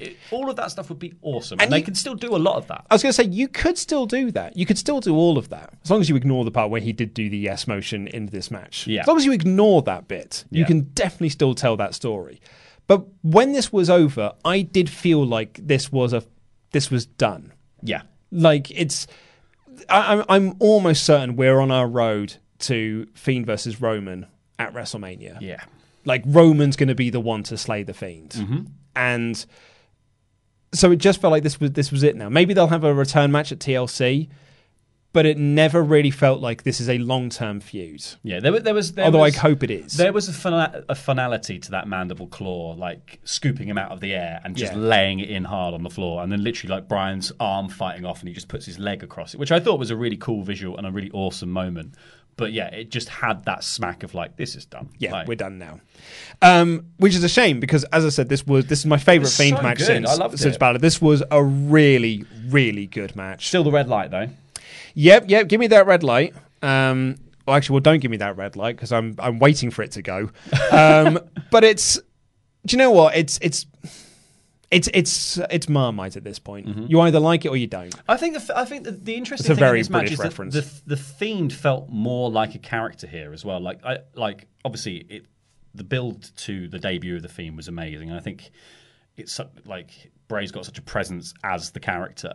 But here he was very much like, now the Universal Champion, he felt very much more like he was confident and in control of the whole thing. It's like, even just this, like he does all the monster spots like popping up and stuff, but just the sort of the weird giggling to himself and the screaming like... There was a moment when he was beating up Daniel Bryan and he just started screaming, "Remember me." Yeah. Like, I was terrifying. Yeah, it was so good. I loved it. And also, like, and I think they did the good story of like Daniel Bryan going to places he hasn't been for a while, of like leaping over the ring posts to the outside, doing the knee off the apron, like... Daniel Bryan put a lot on the line in this Completely match. Did, yeah. It was really, really good stuff. Also, but I think also like this should have been the feud in the place of the Seth Rollins one. Mm-hmm. Like Daniel Bryan would have been a much better character, even if you're going to do it in a loss. Daniel Bryan would have been a better character to kind of go up against, because you wouldn't get into the confusion that WWE seemingly has about like, we can't let Seth Rollins lose, so we have to overbook this to make it work. Whereas you can let Daniel Bryan lose, because losing has been part of Daniel Bryan's like wrestling genetics. Yeah. If like it's part of the character that he loses fairly often, because that's why he's an underdog. Yeah. So yeah, I thought that was really, really good. Not Renee was backstage with Rey Mysterio. He pointed out it's been 15 years since he last fought Brock Lesnar, and he's got his pipe with him, saying this is the new Rey Mysterio. The old Rey Mysterio wouldn't have done this, and he says that his son Dominic shouldn't be watching tonight. He should be turning away because of what his dad's going to do to Brock Lesnar. Backwards down to the ring. But before we can get to that, we have got that men's elimination match, which we've discussed, which was really, really good. Then we got... I thought might have been the main event of the show, but it wasn't. It was Brock Lesnar versus Rey Mysterio for the WWE Championship. Mysterio came out dressed as the Joker, or Doink the Clown, as a few people have said. That's exactly what you thought it was. I was like, is it Doink the Clown? And I was like, no, it's Todd Phillips as the Joker. Well, I don't believe it. And I like when Heyman was doing his introduction, when he was talking about the weight, he announced Brock Lesnar's weight, and they said, that's about 2.5 Rey Mysterios. He also said, mi nombre es Paul Heyman, which I was told many times is wrong. That's not what you said. That's only if you Google translate Spanish. Indeed. So this was a really, really fun Brock Lesnar match. I loved this match. I wasn't massively into the finish, because it did make Rey and Dominic look like idiots. But I did get a kick out of it, and I did buy into the finishes. I got a kick out of the moment that this match was built around. I thought the rest of it was fairly standard Brock stuff, and I don't like the Brock stuff because I've seen it too many times. Well, I think that's the case. If you don't like Brock matches, I don't think this one's going to turn your mind on it. Yeah, and that's the thing. I don't mind Brock matches, but when they're always billed so far up the card and they're always this match, and it's always like everyone goes nuts for the babyface bit, and then Brock wins. Yeah, and it always is just that exact same arc of like borderline tedium, and then this really great moment. And then Brock wins. Or it's over in 30 seconds with Kofi. So what, Or 7 seconds. Yeah, 7 seconds. Sorry, 7 seconds. Yeah. Let's get it right, mate. Sorry. It doesn't last that long. Don't put Kofi over. Yeah, God, how dare you? That's not been the point of this year. But the moment is brilliant in this match. I think the Dominic coming down with a towel ready to throw it in. Brock grabs it off him, chucks it out, so it's not going to happen. Rey runs in, low blow. Dominic, low blow. Brock did a great sell job of wandering around like that, and Heyman was going, "Are you okay? Are you all right? Are your plums? Your kids? What about your family?" Got the steel pipe. Yeah. Familia. Double 619 by the Mysterios. Double 619 was so good. So much fun. Double frog. They frog splash both of them, and then they both stacked up for the pin, but Brock still kicked out. And then Dominic went up to do another move, which was an error because he turned his back on Brock Lesnar, who gave him a German suplex, then gave Rey the F5 for the win. It did make Rey and Dominic look like champs. Yeah. Because two of them couldn't beat him. Yeah. And like the odds were in Rey's favour. Yeah, and it's like, what are you going to do? Keep stacking the deck? So like, is Kane going to come back and you're going to replay the Rey Mysterio feud now and do like, well, it's going to get Kane, he's going to get Velasquez, not. Yeah, Cain Velasquez. We really do need to. Yeah, so he's going to get Velasquez. Yeah, we're not going to get the big red machine. He's going to phone up every other luchador he knows. Yeah, and that's it. Have you still got your mask, Kane? Yeah, big red machine, Kane. That is. That's close to a luchador. Exactly. The whitest luchador we know. So yeah, I thought it was fun Brock Lesnar stuff, and I thought Ray did his part very well. But it is a shame that the finish went down the way that it did. And I think I'm not saying that the final match did anything to really win people back, but it killed the crowd for the main event. Well, yeah, okay, but a crowd that were already sort of toing and froing about how interested they were in because this crowd were very much, as you said, it was very ebbs and flows. There were times when they were really into something, and then times like the triple threat or the Adam Cole Pete Dunne match where they were just deathly quiet. Mm-hmm. And unfortunately, they were deathly quiet for this main event, which was Becky Lynch versus Shayna Baszler versus Bayley, representing their representative brands, women's champions. And the crowd were dead for it. Mm-hmm. And I am sad to say, I don't think it was a good match either. No. I don't think it helped that this crowd were not into it, and then they were presented with effectively a bad match. It felt really rehearsed, but rehearsed to the point where you'd forget what steps you were doing next. So you were out of position. It was a bit sloppy at times. It was a bit dull. It was a bit dull. It was so slow. It was too much. It was so much one-on-one and not enough crisscrossing of they had a few interesting triple threat spots. Yeah. But the rest of it was so they clearly couldn't gel their different styles. And it's weird because Becky Lynch and Bayley can. Yeah, and Baszler's amazing. She's so good. Yeah. But I felt that it was too rehearsed. I think that's where the match suffered. And they were moving at almost in slow motion at times because they were doing rehearsed spots. And that's just I'm not saying that is the case. That was my interpretation of this. And I suddenly got to a point where I was like, I haven't written any notes for this. Yeah. Because almost nothing interesting has happened. In the end, Baszler threw Becky on top of the table, the announcer's table, and then went back into the ring, and she tapped out Bayley with a Kirifuna clutch. Yeah, and that was it. And then the match just ended. Yeah, and I thought it was a real damp ending. Yeah, to what was already a pretty flat match. The crowd didn't pop for most of the stuff that happened. Yeah, well, I don't think there was a moment when Bayley hit the Bayley to belly, and Baszler kicked out. And going by the crowd, you wouldn't have known that Bayley hit her finisher or that Baszler just kicked out of her finisher. Because it barely looks like a finisher. Big E does that like normal. Like it's a rubbish finisher. Yeah. But yeah, I think there was just something that didn't click here, and I think the finish of chucking Becky on top of the announce table, I don't know whether they were hoping it would break or what. It just didn't feel like enough to take her out of the match, and then to sort of roll back in and go straight into the finish.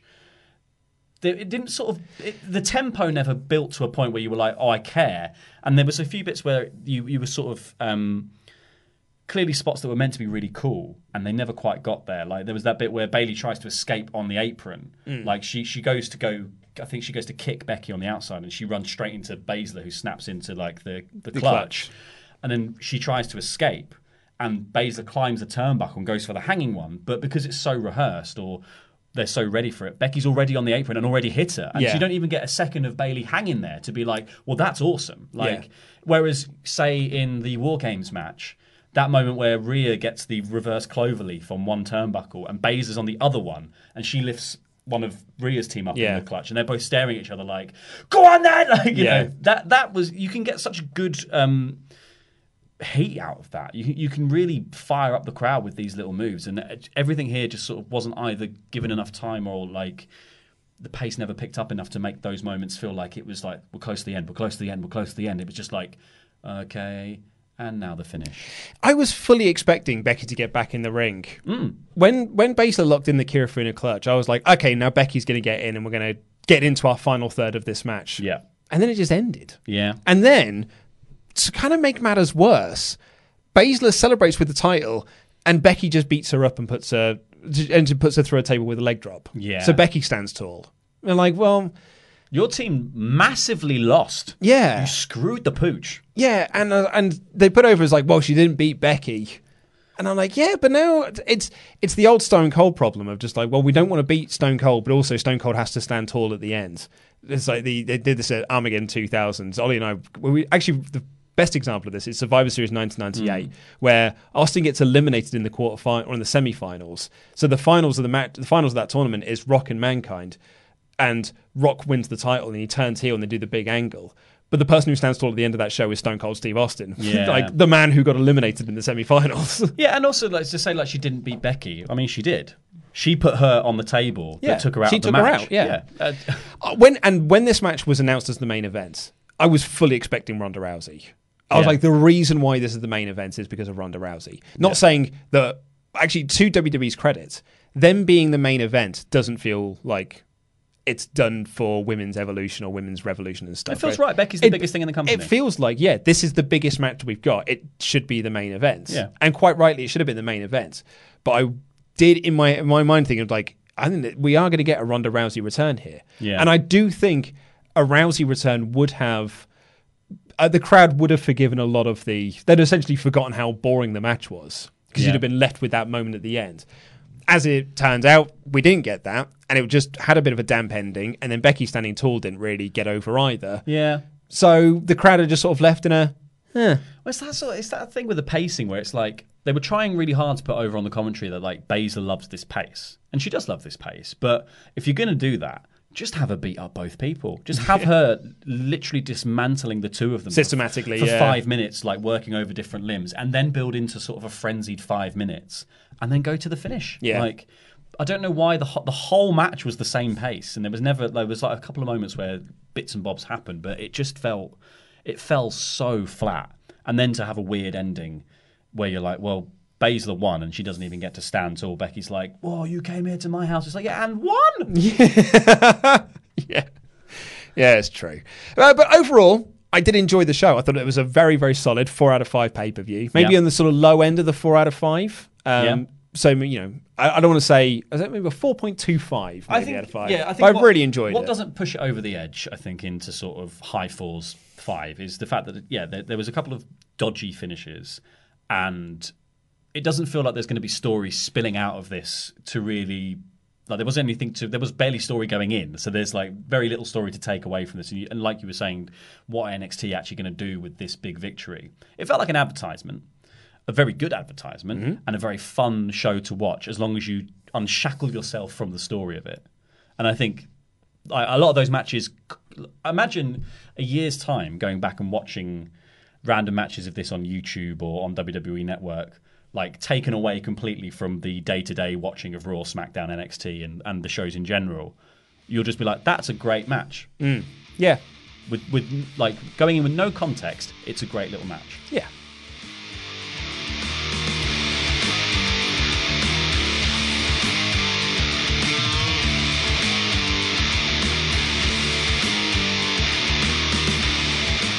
Right, let's get into your super chat on the subject of Keith Lee and that men's 5-on-5-on-5. Rex Joseph Calmerin says, I hear Vince gave Keith Lee a standing ovation backstage and loved him, hoping Wrestle Talk's favourite wrestler gets booked properly. Yeah, there have been reports that Vince absolutely loved Keith Lee. Like, really, really fell in love with him. And it came from Figure 4. Chris May says, according to Figure 4, Vince loves Keith. That's why he's getting a big push. Limp says, the 5-on-5-on-5 booking undermines what's canon in NXT. But if this is the way to put over NXT, I guess it's a good strategic move. I feel mixed emotions. Sparks says, $100 says, this time next year, Keith Lee will be Sexual Chocolate 2.0, given WWE's history of over wrestlers. Well, let's hope not. Yeah, hope not. Pavi let Andy out of his cage said, my favourite moment was seeing Gable versus Riddle. I was so happy to see Gable have a spotlight. Then Cole called him Shorty G and a tear went down my cheek. Yeah. Like Gable's run in NXT as well was so good. Oh, yeah. It was American Alpha. American Alpha were wicked. What a team. Yeah. Chad Gable deserves better. Genuine. He's an Olympian, for God's sake. Genuine Olympian. And it's like, I get that Kurt Angle, like, as a genuine Olympian, got some goofy storylines, but he was always treated seriously. But he was treated seriously in the ring. Yeah, but he was just silly as a promo and clearly very funny anyway. So I don't know why Shorty G has to be lumbered with, you are, to all intents and purposes, a douchebag, and that is your gimmick.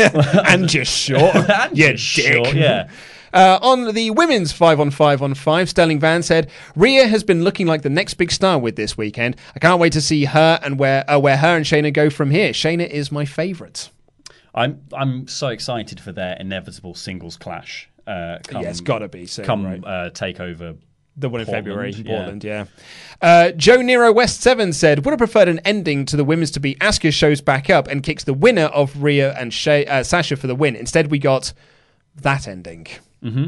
Yeah, Asuka just, but the Asuka thing was for Charlotte and Becky Lynch, really. So I think that was one of the few things in the match that actually did make sense. Yeah, I like that moment as well. I really like that moment. Because as soon as that happened, I was like, oh, she's going to get Misty. I've suddenly realised as well, she's now essentially the wrestling Dilophosaurus. It's one of my favourite dinosaurs. She's going to get Wayne Knight next. Nice dinosaur.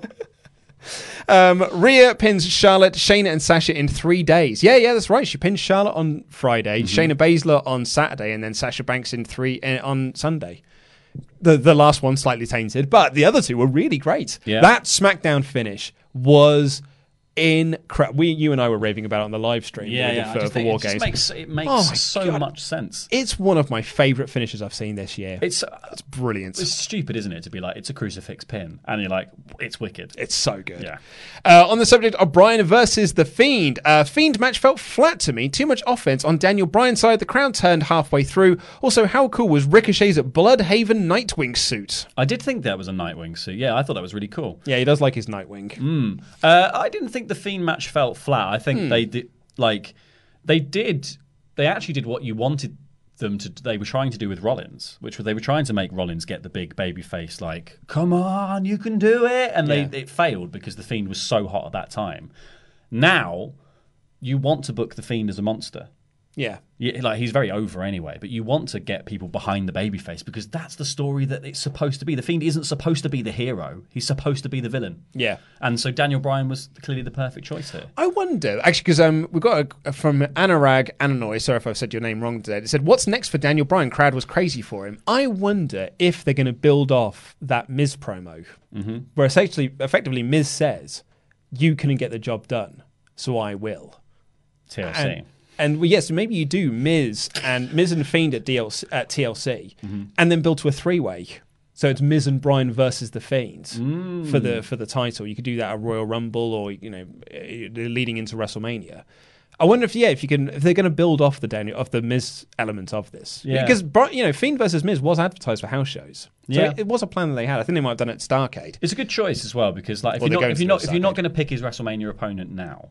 Which apparently is Roman Reigns. Yeah, and so if you're not going to start building that program immediately, Miz is a very good choice to be like, well, he's an easy loss. Yeah, if it was me and WWE have shown this Miz year, losing, sorry, not WWE have shown this year with all the Kofi stuff that they can listen to crowd response at times, and I'd like to think that them seeing how big the yes chant got over in this match and how big it should get over in the next few weeks, that hashtag plans change. Yeah. Hashtag card subjects change. You now realise, no, the big money match we can do here is Fiend versus Bryan at WrestleMania, with Bryan eventually winning the title. Because for me, that is a way bigger moment and a way bigger deal than Roman just beating him. Roman beating him feels too rote. It feels too 6 years ago. It's so obvious. Yeah, it's just doing what they did with Brock Lesnar and Triple H and The Undertaker. It's every, and Brock Lesnar again. It just feels like we've done this with Roman. Yeah. We need to do something different. Give Roman Keith Lee at WrestleMania. Yes, absolutely. Lino Tupapa Delgado. Well, I mean, I've definitely said that wrong. No, Lino Tupapa Delgado. There you go. You see? Very good, mate. Seth gets offense on the feed, gets booed for it. Daniel Bryan gets offense on the feed, gets cheered. Well, Daniel Bryan's cool. Do you want to take over this triple threat? I don't think Seth got. Seth didn't get booed necessarily because of getting offense on the Fiend. He got booed because he's Seth Rollins. The sort of inevitability of what was happening at the time. Whereas Daniel Bryan doing it, people were playing along with what the match was supposed to be. Ray Slover says, I was there. The main event got BS, boring, CM Punk and AEW chants. That finish really killed the crowd. That should not have been the main event with that ending. Yeah, actually, in hindsight, with that ending, so with that very flat finish, it wasn't the right way to end off that show. I guess, and the crowd did turn against it. Maybe it's just the maths. Yeah. Like maybe it was just the maths of like, well, NXT has to win this many. and to make it seem close, SmackDown has to be on 2 at this point going into right, here. So like it kind of is hamstrung by the idea that what other match could it have been? Because it could have been the women's match, or it could have been, what else did NXT win? Cruiserweight. Yeah, it could have been it could have been it could have been the cruiserweight match. It could have been Roddy, or the women's. The women's 5-on-5. Women's 5-on-5. So I wouldn't have ended the show with that. I guess it would have been so it would have been the 5-on-5, or it would have been this match, and that's pretty much all you can do, because otherwise the overall story of the pay-per-view doesn't work. It was a really funny visual where they had like the final standings with NXT. It was like NXT has won the night, and Becky Lynch is standing tall with her belt. A bit jarring that. Well, they did make her, so there you go. Yeah. Christopher Marino says, "Why are people surprised the main event was boring? The majority of Baszler's matches have been slow and boring, unless she's in a cage match." I think that's unfair. Disagree. Yeah, disagree, because her series with Kairi Sane was incredible. I think she's wicked. I think she's had some awesome matches. I just think she does a very specific style, and maybe there needed to be a sort of different working of this match. Yeah, agreed. Kodiak 1984 says Baszler stand over Becky would have been a better ending. Yeah. Yes, it would have done. Completely it would have agree. made more sense. Yeah, absolutely. On the subject of Corey Graves and Mauro Ranallo, James McCall says, thoughts on Corey Graves' behaviour? My thoughts about him are too rude to write here. Along with Saudi Arabia, things like this are putting me off watching WWE for a very long time. It's not cool. It's not a cool situation. If you're not aware of what happened, Corey Graves put up a tweet saying, I think words to the effect of, "Hey, do you know that commentary team has a WWE Hall of Famer and a former Ring of Honor champion? I'm sure they'd love to get their thoughts in." Effectively saying Mauro talks too much on the show. And Mauro Ranallo is got a very well documented and very well publicized history. Himself talking very openly about it of mental health problems.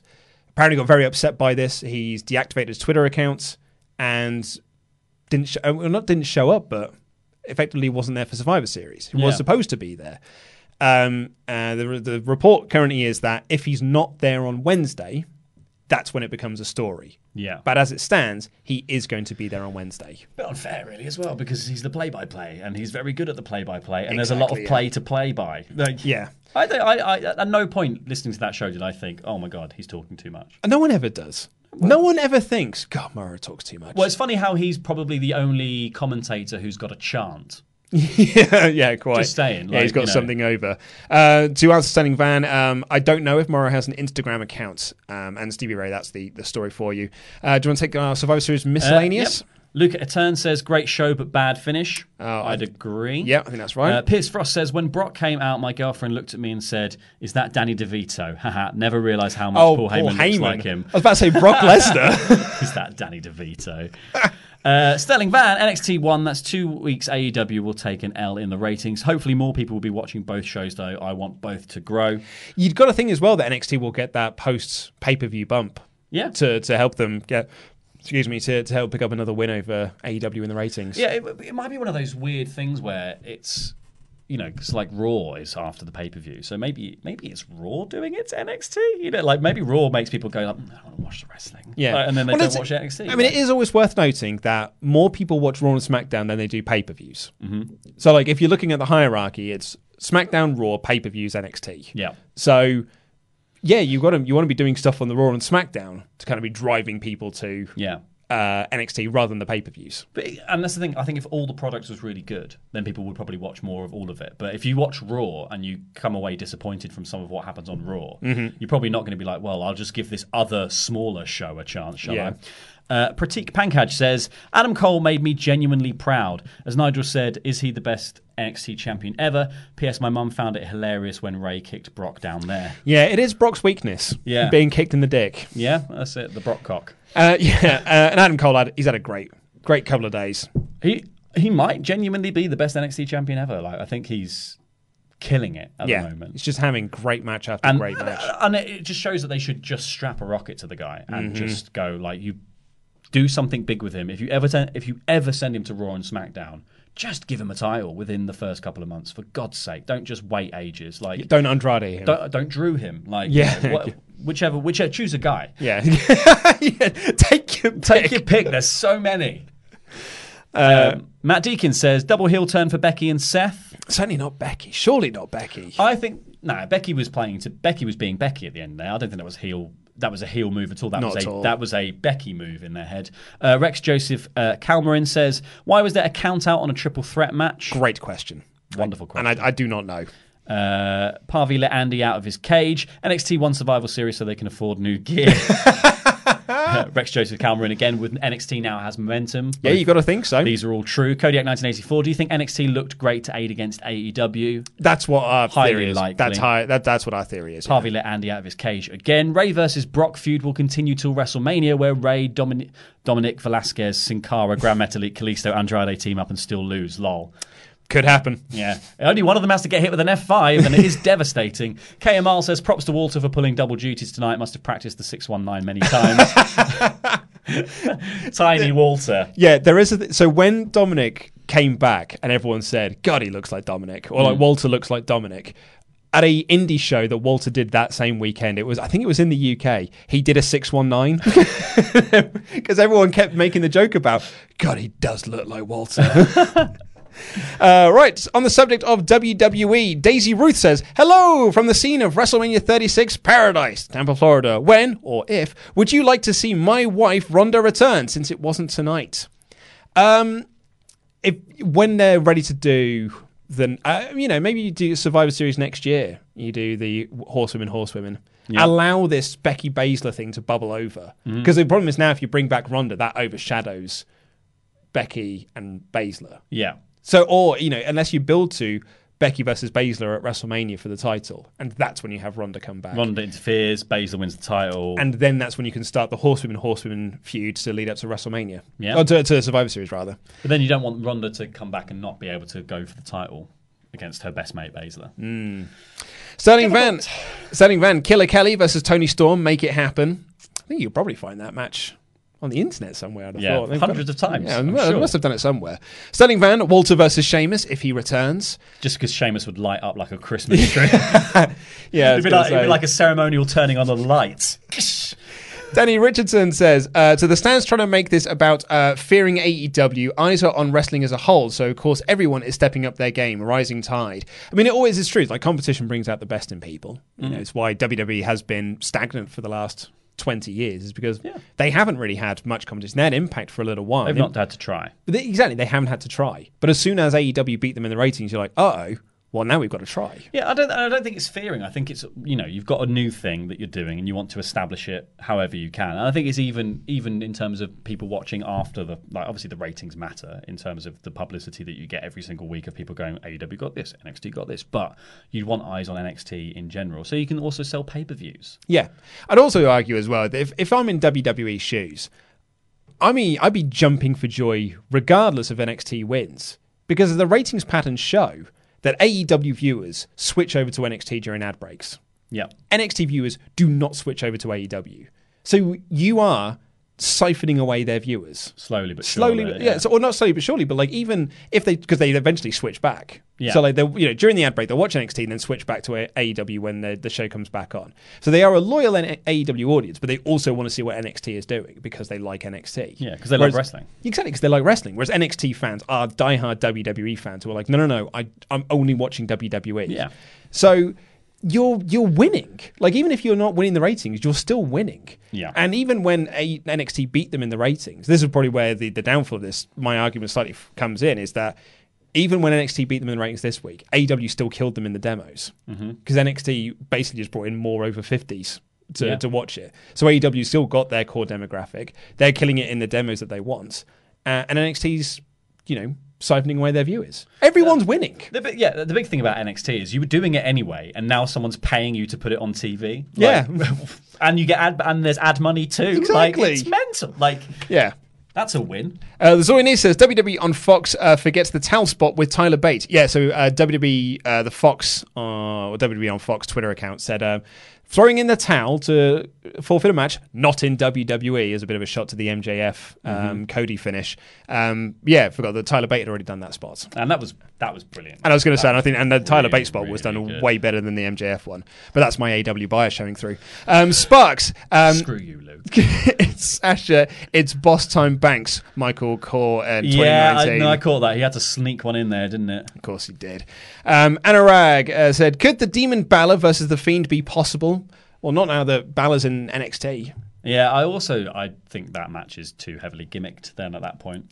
Well, no, what you want to have is one of them dressed like Sister Abigail and the other one do the Pumpkin King. Yes, that'd be great. Yeah. Pavi led Andy out of his cage. Seth is heel. He said he made NXT and he can burn it. I don't think they see him as the heel, though. No, but I did enjoy that. That was a fun little bit of hubris to run into the... they keep calling it the jackhammer now. That move that Keith Lee does, but it was called the Limit Breaker before. I think it? So, yeah. Which is a Final Fantasy thing. E-Ace says, so Becky isn't cool either, huh?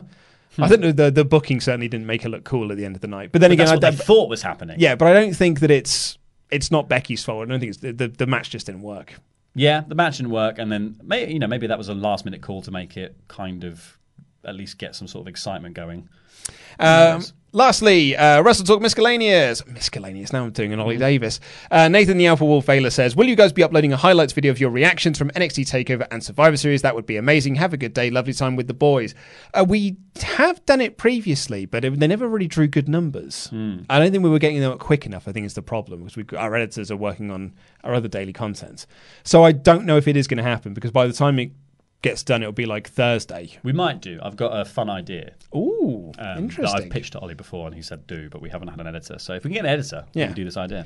Nathan again says, and here's Laurie Blake with the joke of the day. Come on, mate, you're a former stand-up. Yeah, I don't remember my own joke. I had a mate who claimed he had a small red flower in the place of genitalia. It's poppycock, I say. There it is, ladies and gentlemen. There it is. One of my favourite old jokes. Yeah. I used to have a job in a calendar factory. I got 5 for taking days off. Canamil Probabile says, OMG, Luke, DLC would be a great pay-per-view concept for crap gimmick wrestling. It's not a bad shout. Ditch ladders and chairs. And donations with no message, James, Harry, and Christian. Thank you very, very much for all of your donations. And thank you all so much for watching. Thank you for all of your super chats. It's been a wonderful time hanging out with y'all.